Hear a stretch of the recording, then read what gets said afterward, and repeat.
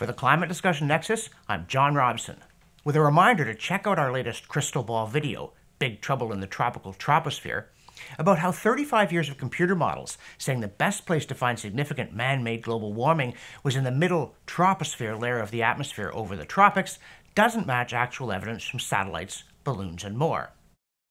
And in this readout from our Wednesday Wake Up newsletter, after a shout out to our viewers in Portugal, and thanks to everyone who's backing our work, and especially those like Casual Citizen who are encouraging others to do so as well, so you can just go click the donate button and make a monthly pledge, please. We start with another example of the facts just failing to fit the theory. You don't have to talk to any global warming alarmist for more than about 10 seconds before you get that bit from their catechism that reads, "We believe in the melting Arctic ice and the rising sea that proceedeth from it," or words to that effect.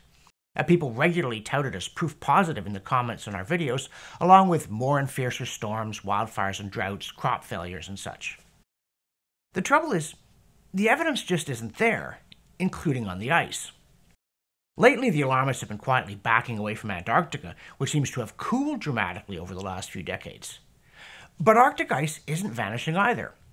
Perhaps because, compared to a 1979 to 2000 baseline, current Arctic temperatures are actually down slightly. And the ice, which was in a natural cycle up until 1979 and then down again, seems to be coming back, just as the land-based Greenland ice cap is rebounding. It's strange enough that the data doesn't fit the theory. It's even stranger that people keep saying it does anyway.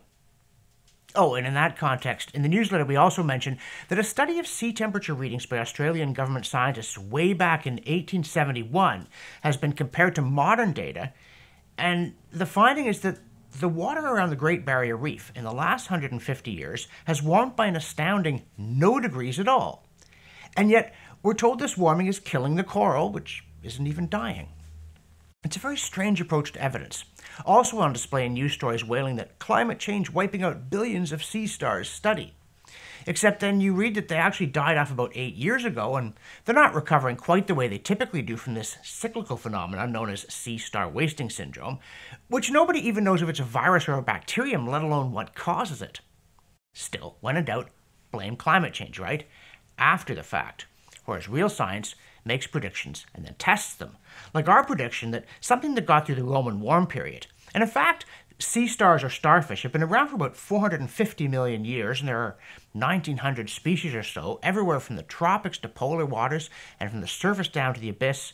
They're not going to die because of a half-degree temperature change. And now, a word from our sponsor, and that's you. Because at the Climate Discussion Nexus, we're dependent upon support from our viewers and our readers. Please go to our donate page, make a one-time pledge, or if you can, a monthly one. I'm not talking a lot of money though. If you've got it, we'll take it. $2 a month, $3, $5. That's the sustaining funding that we need to produce these videos on our newsletter. And now, back to me. We also talk about the embarrassment of Extinction Rebellion co-founder Gail Bradbrook admitting to an interviewer that she drives a diesel car and that she flew 11,000 miles for a holiday, including accessing medical treatment not available in the UK's public system, and then insulting the interviewer for thinking it mattered. Now, she's just one person. But then what about California Governor Gavin Newsom, who's fighting for his political life and issued an emergency declaration allowing the burning of, yes, diesel to avoid summer blackouts, while, as Michael Schellenberger complains, closing a nuclear plant that supplies over 8% of all his state's electricity at bargain rates.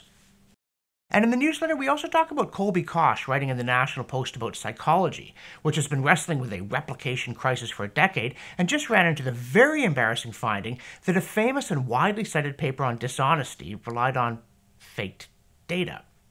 But at least in psychology, there's serious attention to the weakness of peer review, whereas in climate change, it's still meant to be a silver bullet rather than a wad of paper. And we present some good news. Apparently, blue whales have returned to Spain's Atlantic coast for the first time in 40 years, which you'd think would have to be cause for celebration, right? But instead, the local press found some alarmist to drizzle on the parade, saying he feared that global warming was driving the whales north out of their natural habitat and toward the brink of doom, even though they're now back to where they used to be until overhunting nearly wiped them out. You just can't win with these people. Now, here at the Climate Discussion Nexus, we prefer to debate ideas, not motives.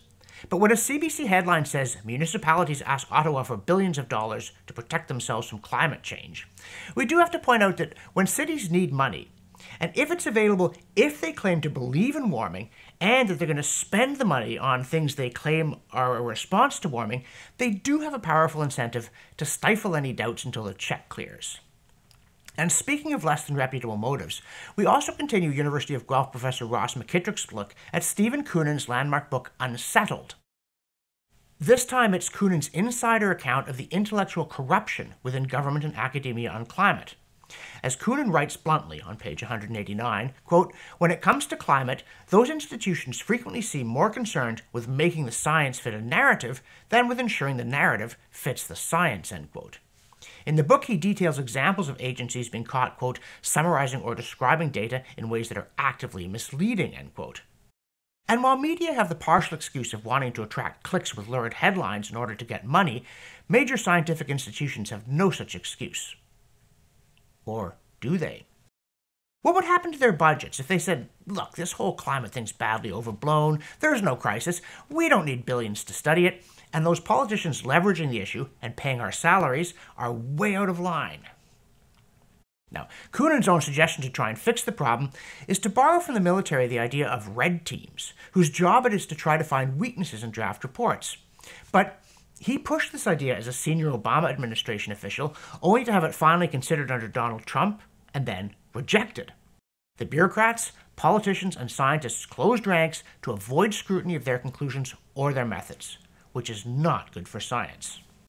And speaking of science, we also continue our look at what the new IPCC AR6 report really said, as opposed to what the press claims it said, this time with respect to whether a lack of rain and snow is causing more droughts. Check it for yourself.